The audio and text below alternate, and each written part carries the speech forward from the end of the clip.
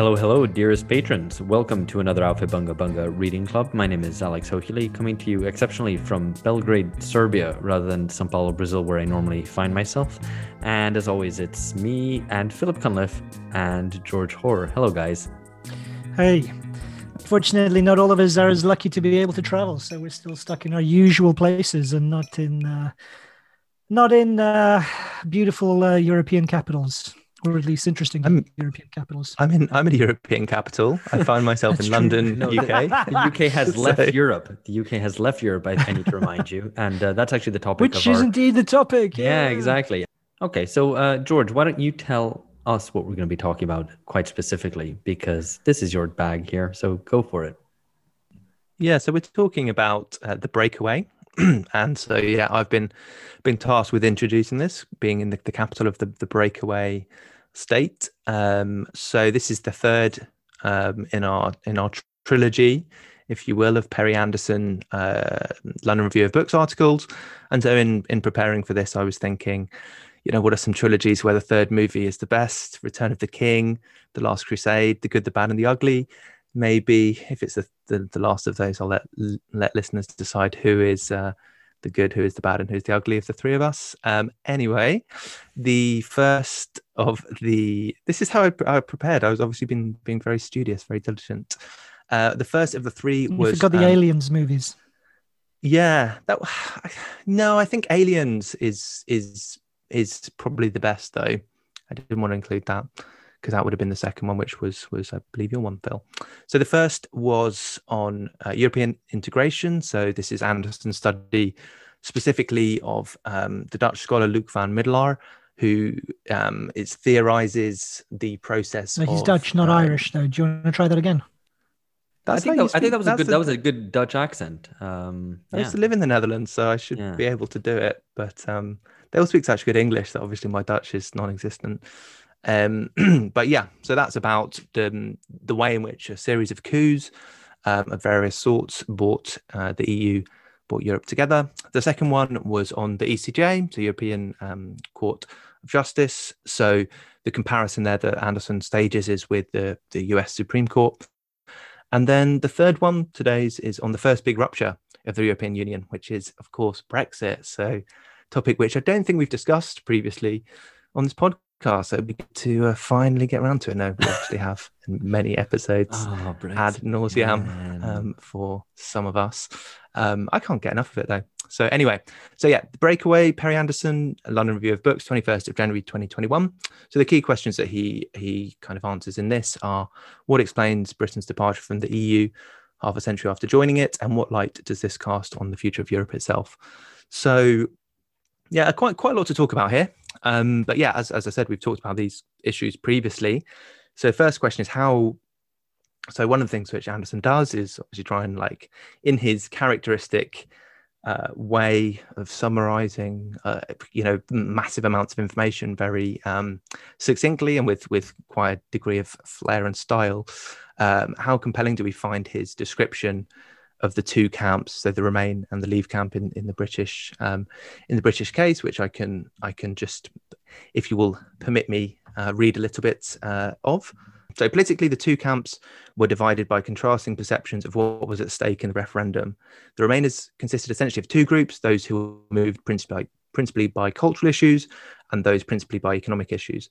For the first group, composed of the young and most of the well-educated, the driving force was overwhelmingly a hostility to chauvinism, a rejection of the blind xenophobia and racism that threatened, they believed, to make Britain a suffocating prison of reaction. For the second group, leaving the EU threatened living standards, which were bound to drop cruelly on exit. Leavers were also divided into two groups. For the first, overwhelmingly located in the plebeian categories C2DE, those marketing categories of social class, the key issue was control over their own and the country's destiny, something that could only be secured by departure from the EU. For the second, it was recovery of the independence that had been the basis of Britain's prowess in the past. To these more general considerations, control of immigration and borders came second. Close to 3/4 of Remainers thought Britain a better country than 30 years earlier. Nearly 3/5 of Leavers thought it worse.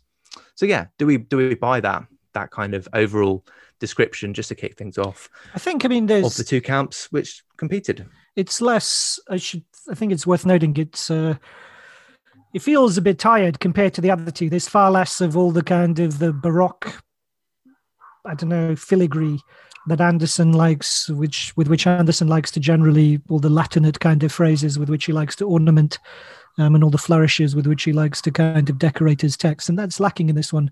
And I don't know if that's maybe he just ran out of steam, or if it tells us something a bit more, that there's still perhaps he doesn't feel like he has enough perspective on the issue in order to be able to do all of his usual kind of decorative flourishes. But that aside, I think it is and it isn't. It's too, I think it's a bit unkind to kind of conservative middle class Brexiters, many of whom I think understood the arguments for democracy quite well, even if they would also be old fashioned nationalists in other respects and perhaps even nostalgics. I think they still understood the arguments for democracy and sovereignty quite well. And on the other hand, I think it understates on the other side, on the Remain side, I think it understates the irrational character of the commitment to I suppose, how shall I say this? I think it understates the viciousness of the supposedly kind of morally enlightened position and the fear of fascism and all the kind of anti-plebeian fury that was expressed in that, but also its basic irrationality, because so much of that constituent was kind of, as we've discussed many times, downwardly mobile PMC, who were kind of dreaming about free movement to Barcelona or, I don't know, wherever, Rome or whatever, as compensation for their shrinking life chances domestically. Belgrade isn't in the European Union, luckily, though, unfortunately. They can dream. It's still trying to get the bad food there. George. Anyway, so yes and no. I mean, I think, it was lacking some of the usual flourishes, which in this case, I think maybe would have, kind of done more justice to some of the complexity of the two camps. I thought it was fair enough, because also he's portraying what those camps were in the lead up to Brexit, not what happened after. And I think what you're portraying, Phil, is something that emerged. I mean, the sheer anti-democratic hostility was something that emerged from from what became Remainers with a capital R after the election. Not that it was completely not present in the lead up, but it's something that obviously became much more striking after. I think it's fair, and I think it's important that he identifies divisions within the two camps, which I think is clear, and which obviously is not the usual culture war presentation that is self-servingly made by the leadership of those two camps, right? The leadership being, I guess, those who like to portray the EU as, this kind of cosmopolitan utopia on the one hand, and then the other side who are, I guess, the Farages of the world, who are much more kind of nationalist. Maybe also within the Tory party have nostalgic dreams of empire and so on. I mean, those are the leaderships of the camps, and the reality is that those camps are actually much more divided. And maybe the other sides of it, and certainly the Leave side, which was more concerned with control, it was something that didn't actually get voiced enough. I mean, I know you guys tried. Maybe there's some Labour leavers who tried, but that kind of democratic argument was something that ended up being muffled, I think, by both sides, really, in their own interests. So I think the way Anderson characterizes it is... It's not that we tried. I mean, our resources were limited. No, and I think we succeeded in, as much as we were called, all sorts of slandered in all sorts of terrible ways for defending the idea of democracy at the national level. The true measure of success is when people call you a fascist. Is that what you're saying? No, but I mean, what I'm getting at is that your view was not splashed across the front pages of newspapers, nor did it have mass demonstrations of people. So no, that's true. That's because our view was also, the people, the millions of people who did march, and they were enormous, and they were the middle class Remainers. And, as we know, for the last 30 years, I mean, all the empirical political science data bears this out. If you're more likely to go on a protest if you're middle class, and they were tremendously, on the pattern of the middle class protests of the last 30 years. They were very carnivalesque.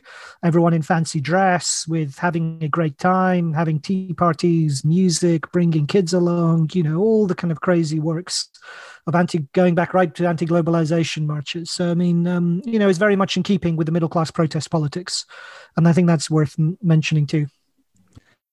Yeah, so I think there is something important just to pick up there, that the kind of the basic fact that both Leave and Remain were coalitions, were not unitary, as if anybody would expect, other than from a culture war's perspective, them to be these kind of unitary, opposed, basically halves of the population, or almost halves. But to move through what I guess Anderson's kind of reflections on the vote itself, I mean, do we agree with his explanation, or at least with my reading of his explanation, that there's a big role that New Labour plays? It's an inheritance of New Labour, and to a certain extent, that you have these two important factors: this kind of very high levels of immigration without democratic contestation, and not being in the EMU, so not being in the European Monetary Union, meaning that potentially leaving the EU was much less costly than it could have been, for example, for Greece. I mean, I think that would be my summary of Anderson's explanation of the Leave vote. Is that right? Yeah, it's an interesting one. I mean, so I'm sure that the specific New Labour aspect of immigration is the alacrity with which Tony Blair was very committed to expansion of the European Union. And as well, and Anderson points out, and this is an important point, that also opening Britain's borders to Eastern Europe, once those Eastern European countries formed the Warsaw Pact, joined the European Union, it was by way of reward for their support during the Anglo-American invasion of Iraq in 2003. And so hundreds of, and far many more kind of people came from Romania, Bulgaria, and especially Poland. And I think that probably did contribute to the feeling of the lack of control, and that the Take Back Control slogan, that it would resonate so powerfully, was linked to New Labour. And the other element obviously was also that it was never politically defended.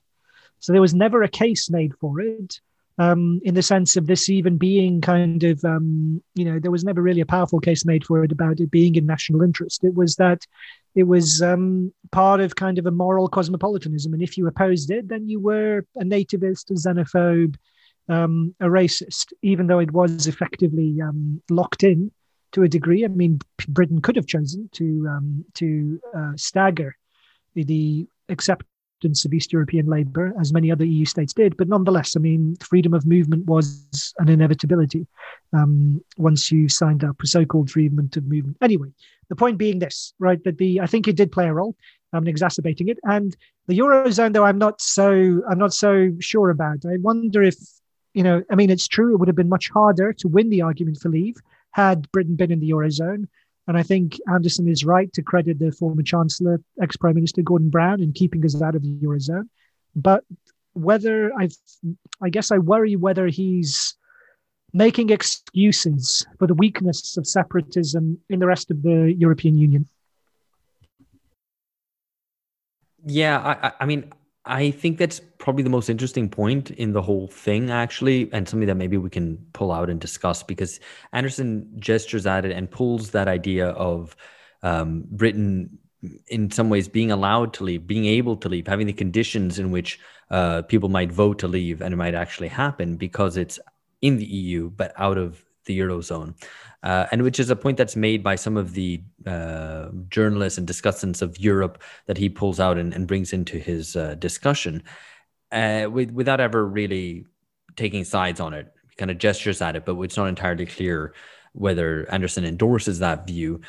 To me, it seems quite plausible. I mean, I think obviously there's the backdrop of Britain having much more traditional Euroscepticism, a tradition of seeing itself somewhat apart from continental Europe, the fact that European affairs aren't discussed in newspapers in nearly as much depth in British newspapers compared to ones in France or Germany, for example, or much less, in smaller countries where it naturally figures much more largely national politics. But there's also this issue, yes, that it's not in the euro, and I think I'd probably buy that argument that if Britain had joined the euro, the cost for leaving would have been higher and it would have been more prohibitive. And the referendum was won by 4 percentage points, I think that's probably would have been with a full on assault of like Project Fear by anti-leavers, arguing that Britain will face disaster if it leaves, which maybe wasn't that plausible, given the fact that it was only leaving the EU and not the euro. Changing the currency and leaving the currency union, I think, is more significant. And so I don't know. I'm curious what you guys think, obviously. No, I mean, it does. I mean, there's no doubting that. But at the same time, I mean, the point is, if there is a political will to leave, then the way will be found. And if there is a political will to leave, then the costs, they will come. The costs will be accepted, if there is a political will to leave, which is to say, if people see the benefit of withdrawal compared to remaining in the kind of the austerian torture chamber of the monetary zone. So anyway, I mean, it's not a big point. It was only to say I wondered slightly if he perhaps, if he kind of conceded too much. Well, I mean, I'm also interested with like George thinks about this, because I mean, I genuinely think that, political will, but there wasn't that much political will to leave. It was still a narrowly contested. No, I don't disagree. So, I'm just saying that, that I think he underestimates the importance of political will in general. But just one thing about the euro, of course, that Britain probably would have. Might have suffered somewhat from it, but obviously not to the degree that Southern European countries did. I mean, it might have suited Britain quite well to be in the euro. I don't know, especially it might have led to even greater divergences regionally. So, I mean, I guess these things we could maybe calculate it out or try to figure out how exactly that would have played and where that would have left Britain. Would it have led to greater political will to leave or less? I'm curious. No, I mean, Alex did say that he was interested to hear what I had to say, so I will jump in here. I mean, it's a counterfactual, and I think there was already a pretty impressively coordinated kind of Project Fear or liberal establishment, or however you want to put it, campaign towards Remain, and would the additional cost projections of if we had been in the euro, would that have changed things? I mean, in some ways it's impossible to say, but I think to take things where they are at the moment, it's I think the one thing that has been shown is that the catastrophist projections of what just leaving the EU would be like without leaving the euro haven't really been realized. I don't think the total collapse of British society that was predicted. Well, maybe it has happened actually, but for a different reason. That coronavirus has contributed to the cancelling of some parts of society, but it hasn't been the economic meltdown due to no goods being able to get across the channel and everybody sort of starving and getting into a kind of post-apocalyptic situation. But yeah, I mean, it's an interesting point, because it does have implications for who could potentially leave the EU next. If it's Italy, what is the plan for leaving the eurozone? What is the because those costs, as you say, Alex, will be very unevenly distributed across Italy. That's a mild way of putting it. It will be tremendously difficult, and not just unevenly distributed. I mean, it will be an enormously kind of wrenching national kind of calamity. Well, and as something that Anderson points out in relation to Britain, is that people's, but also prospectively to any other country which would want to leave the euro, is that savings would be denominated in euros, and then that's the primary reason, right? Yeah. I mean, that's what people once you're locked in, it's very hard to leave. But I mean, at some level, again, I mean, it's one of these things. I mean, do you stay in a burning building or not? No, absolutely. I think the political will is necessary, for that, and countries should seek to leave the euro. But yeah, what if you could reform that building? What if you could kind of remain within the building and rebuild it from the inside? Because you're inside, so you have while more they're say. On fire. It's true, and I guess because it's on fire, it makes it easier to rebuild. So because literally a burning platform. Exactly. It's a good point. Okay. Anyway, so one thing which I found interesting was Anderson's remarking on the similarities between the Leave and Remain campaigns in their nostalgia, because I think this is one thing which has often been attributed more to Leave than to Remain. But we did have, I think, an really interesting episode with David Edgerton, episode 136, in fact, Banana Monarchy, talking about narratives of national decline and how they played into both Remain and Leave, Labour and Conservative narratives. But Anderson says that the cry from both camps says enough about their common motivation. What? Be reduced to the rank of the Swiss or the Norwegians? Apologies to any Swiss listeners or Norwegian listeners or any Swiss or half Swiss hosts of the podcast. Anderson continues, suppressed or blurted, nostalgia for great power status united the combatants in the referendum, compulsively grappling with each other in the dark. So is he right about this? Was Remain just as nostalgic as Leave? This is one of the sharpest points, I think, in the piece. And, on the whole, I don't know that I think I stick to what I said at the start, which is that I think democracy was a powerful motivator. I say that off the back of the way I read the opinion polls, and also off the back of my kind of personal experience of the kinds of conversations I had. Your lived experience. Off the back of the political meetings and so on that I in interacting with people and how they describe their kind of understanding of the situation.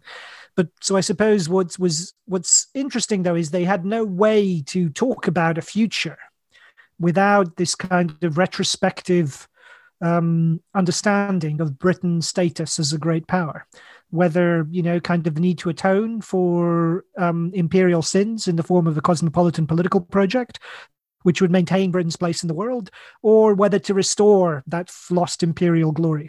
So I think, it's kind of the people's democratic instincts never really found a political vision that properly suited them. And they could only kind of clutch at images, these kind of faded images from the past. And so he's right about that, I think.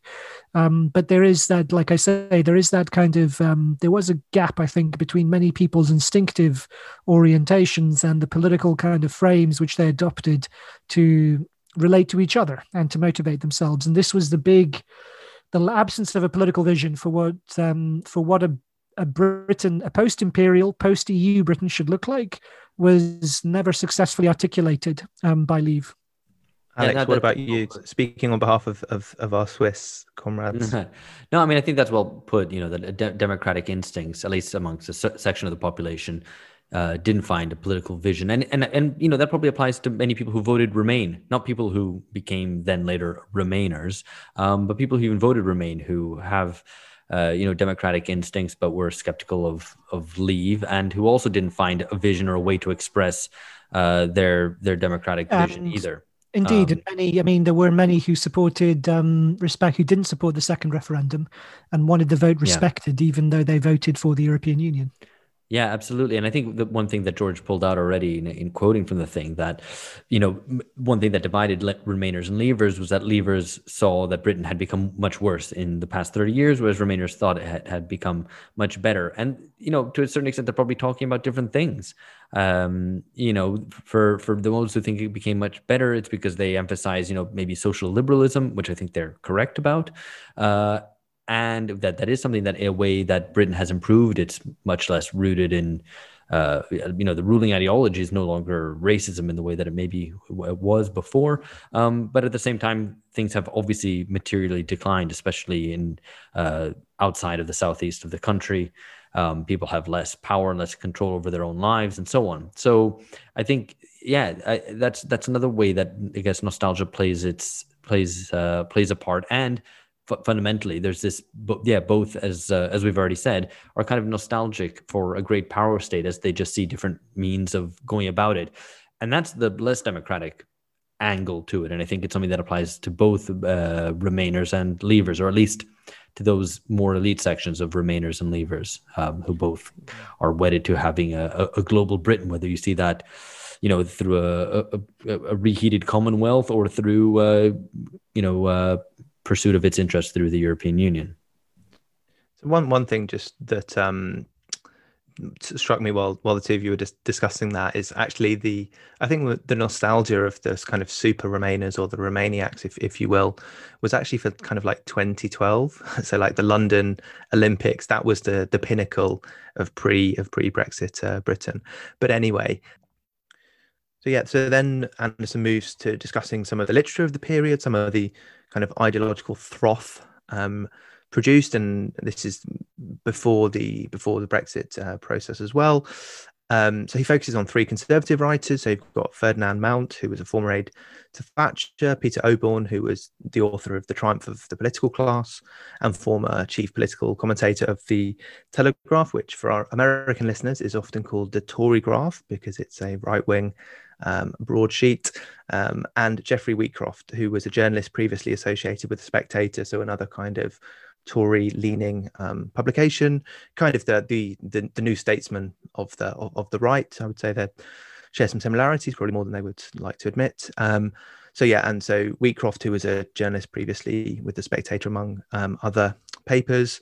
And so these three, he says, essentially represent a stream of kind of educated Tory kind of opinion that eventually ended up being vengeful, remorseful, and critical, his words about Brexit, but paid really little attention to the institutions of the EU, instead seeing the whole thing as essentially like, oh, these terrible domestic politics, it's all idiots, all being rubbish, and, you know, can't they just get a grip on things and be sensible?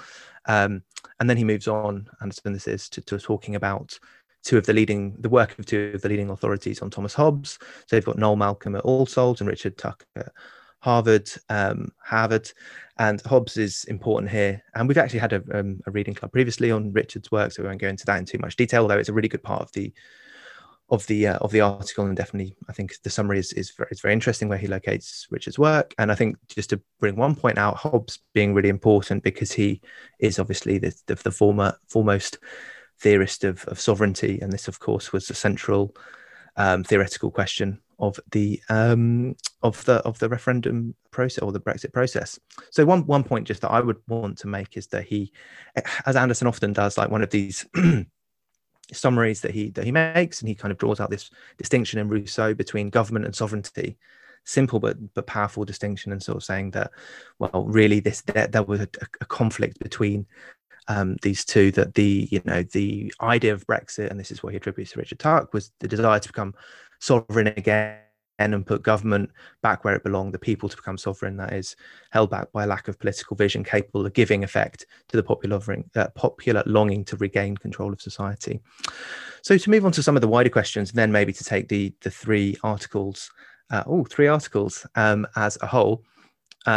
Do we agree with Anderson's, essentially, this is part of his conclusion, I think, that Westminster is vastly superior to what he calls the lacquered synarchy of Brussels?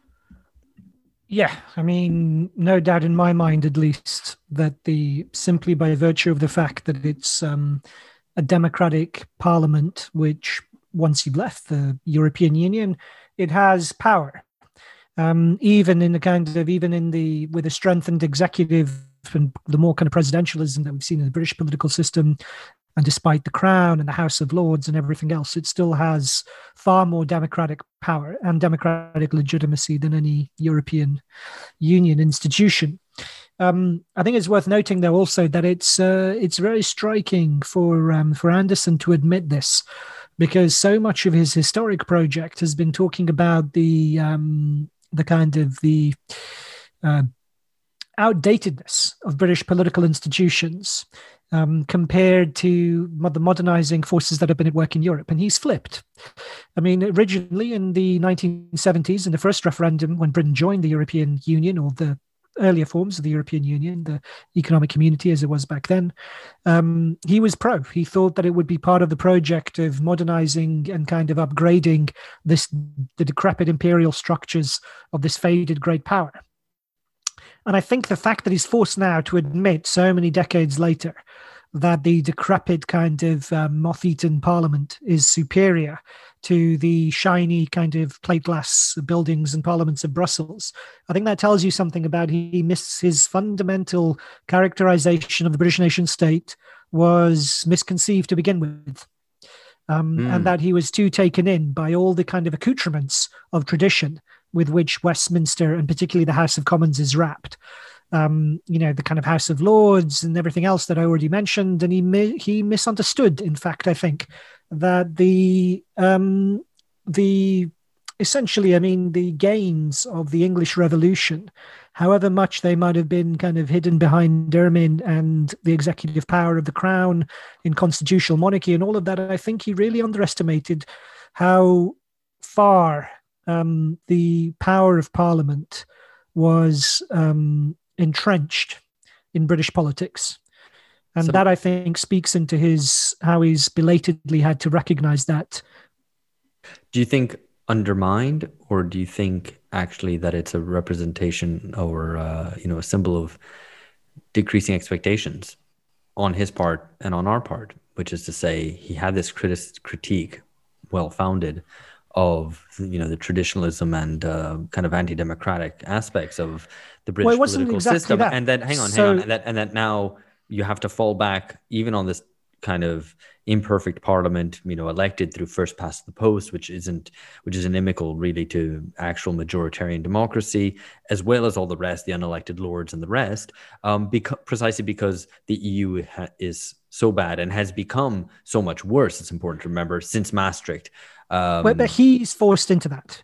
But I'm saying that, so that what I was describing was the so-called Nairn-Anderson thesis, which is the idea of Britain's essential backwardness. So Britain's backwardness in all of its kind of economic institutions, that it didn't, that it's kind of developed in particular ways, that it was never really it was always oriented towards this kind of effete financial ruling elite, that it didn't have kind of properly trained people who knew how to run industry and engineering. I mean, this is all taken from David Edgerton's critique. So listeners should go back and listen to Banana Monarchy if they want to get more of this critique, because they find it persuasive. But the idea was that Britain was backward.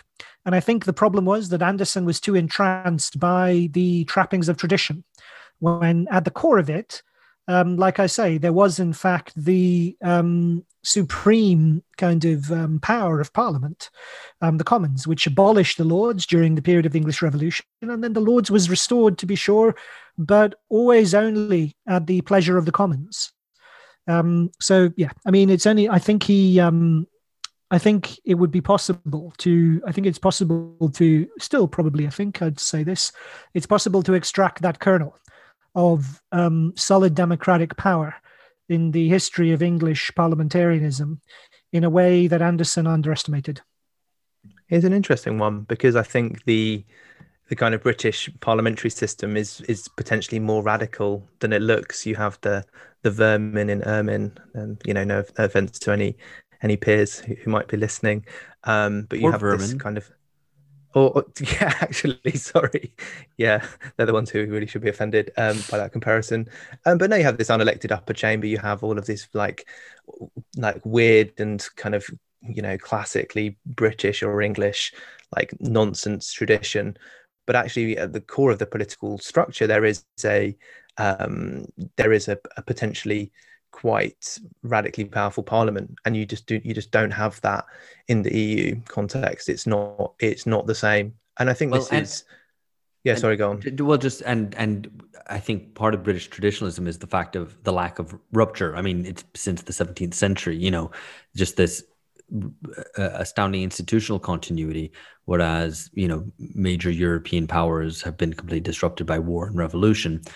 But, and this is a point that Richard Tuck makes very well in his book, is that those are all constitutional states, which actually is to their discredit, because they tend to kind of lock in policies in the same way that, like, we've criticized the EU for doing that.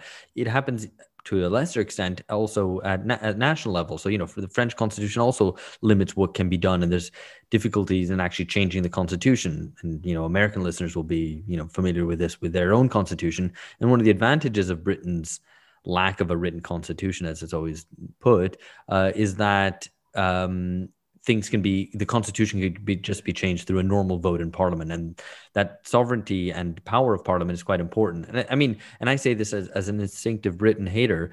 I was quite. Why are you an instinctive Britain hater? He hates it because he's British. It's because of the traditionalism and whatever. Like you're a hipster. You're a Hoxton hipster. No, because it needs every Hoxton hipster. It needs a good cleansing war or revolution to just destroy vast sections of its. You hate your own nation. Anyway, so we were, yeah. I mean, I think there's a lot more to talk about there, and I think we covered quite a lot of those points about constitutions being kind of class compromises at a certain point in time, and not, and locking in certain rules in the Richard Tuck episode of the Reading Club a few months ago.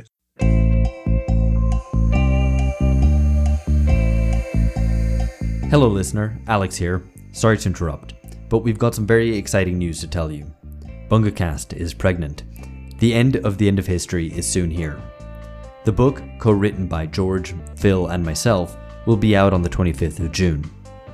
The end of history, politics in the 21st century, is our attempt to synthesize the discussions we've been having on this podcast over the past 4 years, and to advance an argument as to how and why the deadening end of history period had to end, as well as to look forward to what comes next. In the book, we describe what the end of history felt like, and why what we're now experiencing is such a huge rupture. The hysteria of neoliberal order breakdown syndrome, the rise and fall of the left populism of Bernie or Corbyn, multiple varieties of angry anti-politics around the world, new fronts of the culture wars and mass protests. These are all facets of our new time. We also look at how new ideologies are emerging under the impact of the pandemic, which are set to rule the world for the next decade. And of course, our evil patron saint, Silvio Berlusconi, makes a big appearance. It's available to pre-order now. Go to bungacast.com/book for links and more info. Happy reading. We really do hope you enjoy it.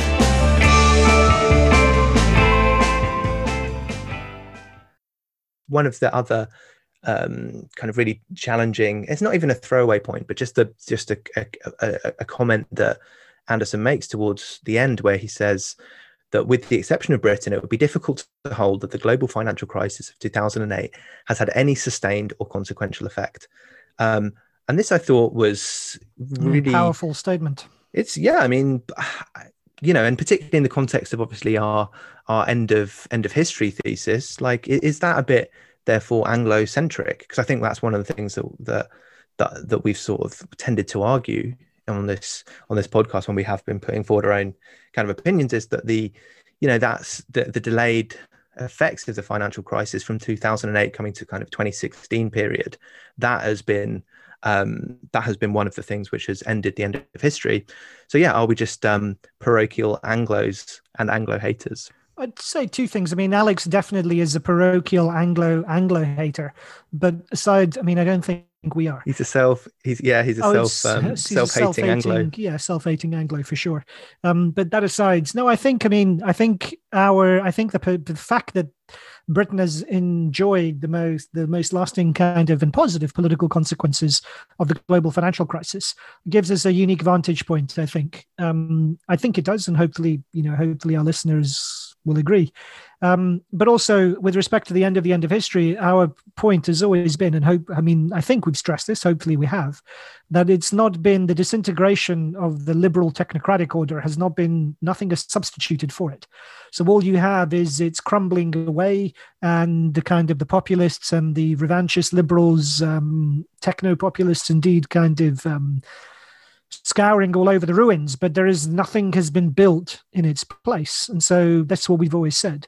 And so to that extent, I think we've been borne out because, Syriza failed, Podemos failed, Corbyn failed. I guess you've got Joe Biden, but, I guess the thing is, I think you'd still expect a greater sense of greater change, basically, to put it in the simplest possible terms, than you've had as a consequence of 2008. And the fact is, I guess, is that you've had this earth-shattering crisis, and it's the first time you've had such a deep crisis at a period when, at the end of mass politics, after the defeat of the working class, and in a world without socialism. So you'd still expect it to have had more effect, and not just being overthrown by new forces, but just to have crumbled somehow quicker. And yet what elites have managed to do is to buy time or kick the can down the road, as Wolfgang Streeck always puts it. And that's the kind of remarkable feature of our times, this kind of fumbling, this kind of muddling through that seems to continue happening. And that's part of the reason I think that Anderson asks towards the very end of this article, is the EU sort of interminable? Right? Like, is it just going to kind of carry on? Because he suggests, is there still a possibility of some kind of becoming a more supranational union or some sort of transformation? Or does it just kind of continue in its current form as it is? And the only reason one could ask something like that, given the EU's obvious crisis, is just to look at recent history and to look at the fact that it's so crisis-ridden and yet nothing really seems to change, which is the nature of our time. And it's what I've also called Brazilianization as well, because it's also another way. Oh, my God. What? Again, we have to hear about Brazilianization. Alex, tell us about Brazilianization. This is the first time I mentioned Brazilianization on this podcast. I actually would say that you guys have mentioned it far more than I have. But anyway, the point I can't believe you stole our idea about Brazilianization. But anyway, the point being is that it's a classic example of also a country which kind of muddles through constantly with no clear breaks. And that's the nature of the end of history, where it's increasingly crisis-ridden, but no clear breaks, no resolution, and so on. So, and I think actually it was only to say, just to kind of underscore, I think Anderson's last paragraph is actually very good when he kind of all the dynamics, the kind of cross-cutting dynamics that he identifies, they all tend to reinforce the status quo. So the kind of the populist challengers, they present the kind of, they're the barbarians at the gate that allow the liberal center to kind of keep on rallying itself. Yeah. So, if the populists do manage to get into the power, they're so kind of, hapless and disoriented, unprofessional, and don't know what even they really want to do beyond kind of a few basic things like immigration, that they easily become kind of assimilated to the ordinary kind of run. And you've seen this in Italy, country of the future, right? So this is very obvious in Italy at the moment. The populist kind of incursions have been absorbed by the pre-existing political class. And so in that context, and locked under the kind of auspices of the European Union, it seems kind of, it's kind of this decrepit structure, which nonetheless continues. Yeah, I'm not sure that I agree that the last paragraph is good. I think actually it's a bit, the buying time idea of Strakes that you mentioned, Alex, I think that's something I've been thinking about quite a lot recently. I think it's just the way he kind of outlines that it is the dominant dynamic of I think of contemporary politics to a certain extent. But yeah, I just feel like ending this trilogy of articles with a question is the current formula of the EU likely all the same to last indefinitely? Yeah, okay. I mean, like, that's a very, very weak conclusion in some ways. Like, what is, given all the analysis and given all of the kind of the analytical power that's been applied across these three essays, it would be good to see a bit more of a stake in the ground to a certain extent from Anderson. But actually what I was going to say is that maybe what this says, and this is maybe even a more terrifying prospect than Italy or Brazil being the country of the future. What happens if it's England, if it's Anglification, and this is the country of the future in the sense of this is the first rupture with the EU, the EU being the paradigm end of history institution. What happens if we show the rest of the world its future? Ponder that, listeners. What happens if suddenly all culture will become British, all political tendencies will tend towards Brexits across the world. Maybe there's something in that. We need to replace Berlusconi with Boris Johnson. I'm trying to think who. Boris Johnson, that would send out. He already is a Berlusconi. That's the point. He already is a Berlusconi. It was interesting. I was reading about in Argentina. So, funnily enough, there's apparently in some kind of dispute between one of the states of Argentina. Forgive my ignorance to any Argentinian listeners, but Argentina's kind of had a long history of kind of wars over central government versus kind of separatist provinces. Apparently, there's a movement for autonomy or separatism that has been renewed in the province of Mendoza in Argentina, and they're calling it Mendexit. Wow. That's, I mean, balkanization, I don't think is No, what we obviously should be not. in favor I of. don't. I'm not suggesting that that Bunga supports the process of disintegrating Argentina. Far from it. I just thought it was interesting that even kind of a We're not that kind provincial, of mid-80s British nationalists. exactly. Even that in kind of a provincial dispute in Latin America between central government, and kind of some, I don't know, whatever, local dispute over kind of those kind of powers and devolved government, whatever, is framed in those terms. Anyway, I thought it was curious that it has that kind of global cachet, which Alex will hate, but nonetheless is true. Brexit is coming to Brazil, So, Alex. yeah, global Brexit or whatever. Well, I mean, But yeah, just to kind of reflect on these three articles Yeah, together not global as a Britain, but global Brexit. That's what we want. yeah. Any thoughts taking the three together, because these are quite long and detailed. This could basically be a book, I think, essentially.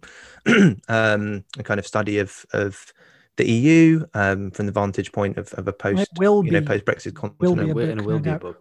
Now, I think one thing that one should say firstly about it, as the sort of type of thing that it is that it's an intellectual presents an intellectual landscape, right? So the first one's about this organic intellectual of the EU, right? A kind of thinker of the EU who's quite sharp, but is very much of the institutions, right? It's not just about those institutions, but he comes very much from it, and he gives voice to what is its particular genius, which is really the way that it has proceeded through these backdoor coups all the time.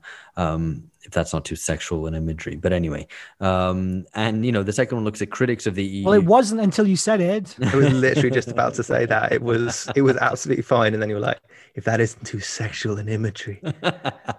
So, just trying to keep it spicy at the end here. But the second one looks at critics of the EU, and here in this third one, he kind of the sort of intellectual history or whatever is a little bit thinner on the ground. And I think it's interesting that the three journalists he talks about, and I think they're mainly journalists, he is quite dismissive of, because they're Tory Brexiteers who then kind of roll back on it, and they don't really come to any decisive conclusion. And then the kind of two sovereigntists he looks at, which George already mentioned, these scholars of Hobbes, are also a bit more decisive. But at no point does he identify, and I mean, in some ways, Anderson is, I suppose, kind of subtly critical of the scholars that he surveys in not providing a sort of definitive answer or presenting anything new. I mean, he's even critical of Chris Bickerton for not kind of doing this, for just kind of laying out, I guess, the problems with the EU, and maybe suggesting a comparison with national governments and national democracy, but also of not really suggesting any way forward. So as a whole, these three things are brilliant, a brilliant story of the EU. You read the three of them and there you go, the EU, and the people who are thinking about the EU, the sharpest minds analyzing it, and yet you're none the wiser about what kind of political forces may lead to a different configuration in Europe.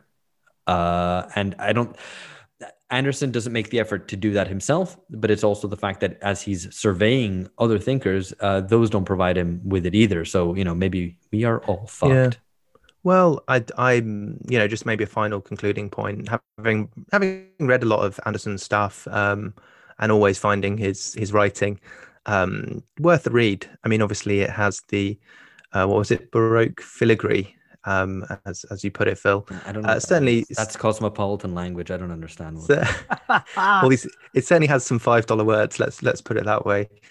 But I mean, I found this probably one of the least satisfying things of his that I've read. Compare it to kind of Considerations on Western Marxism, which is, I think, absolutely brilliant and really quite engaged, because he's really trying to show how the tradition that he's a part of has got to where it is. And he doesn't in that book really say here's the next steps, the easy solutions, but certainly I think this is quite there's been a live political debate, and I think there is something missing, as you say, Alex, in terms of the link between the intellectual landscape, which is drawn with his characteristic kind of deftness, and the kind of political forces which are competing and are going to kind of, I guess, move things in a number of different directions. So yeah, I think that's where it left me kind of relatively less satisfied than some of the other things that he's written. But yeah, any final concluding thoughts from either of the two of you, or shall I wrap it? No, let's wrap it up, and we'll be back. That's a wrap. That's all I had to say. Thank you for wrapping. Just wanted to say that. We'll be back with another reading club in a month or so's time. We hope you enjoyed. We look forward to any comments that you might have on this. That's it for now. Catch you later. Bye-bye. That's a wrap. Wrapped. Now it's wrapped. Like with Wrap a little it. bow on top. That does sound pretty wrapped. Yeah. What sort of bow? Double bow? I don't know any bows, but it's quite pretty. I would say it's kind of purple and magenta colors, very, very bunga. Surely it should be like deep blue with kind of gold trim for the EU. Something like that. Okay. I do like the EU flag, but flags are great. You do in like general. Flags in general are great. The only ones which are bad are ones which are red, white, and blue, because those are the most boring.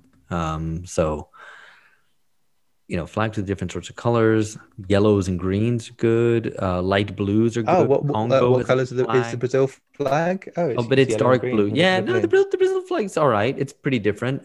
There's some great Caribbean flags, some great African flags, I would say, and some South Pacific flags are banging. I recommend listeners check those out.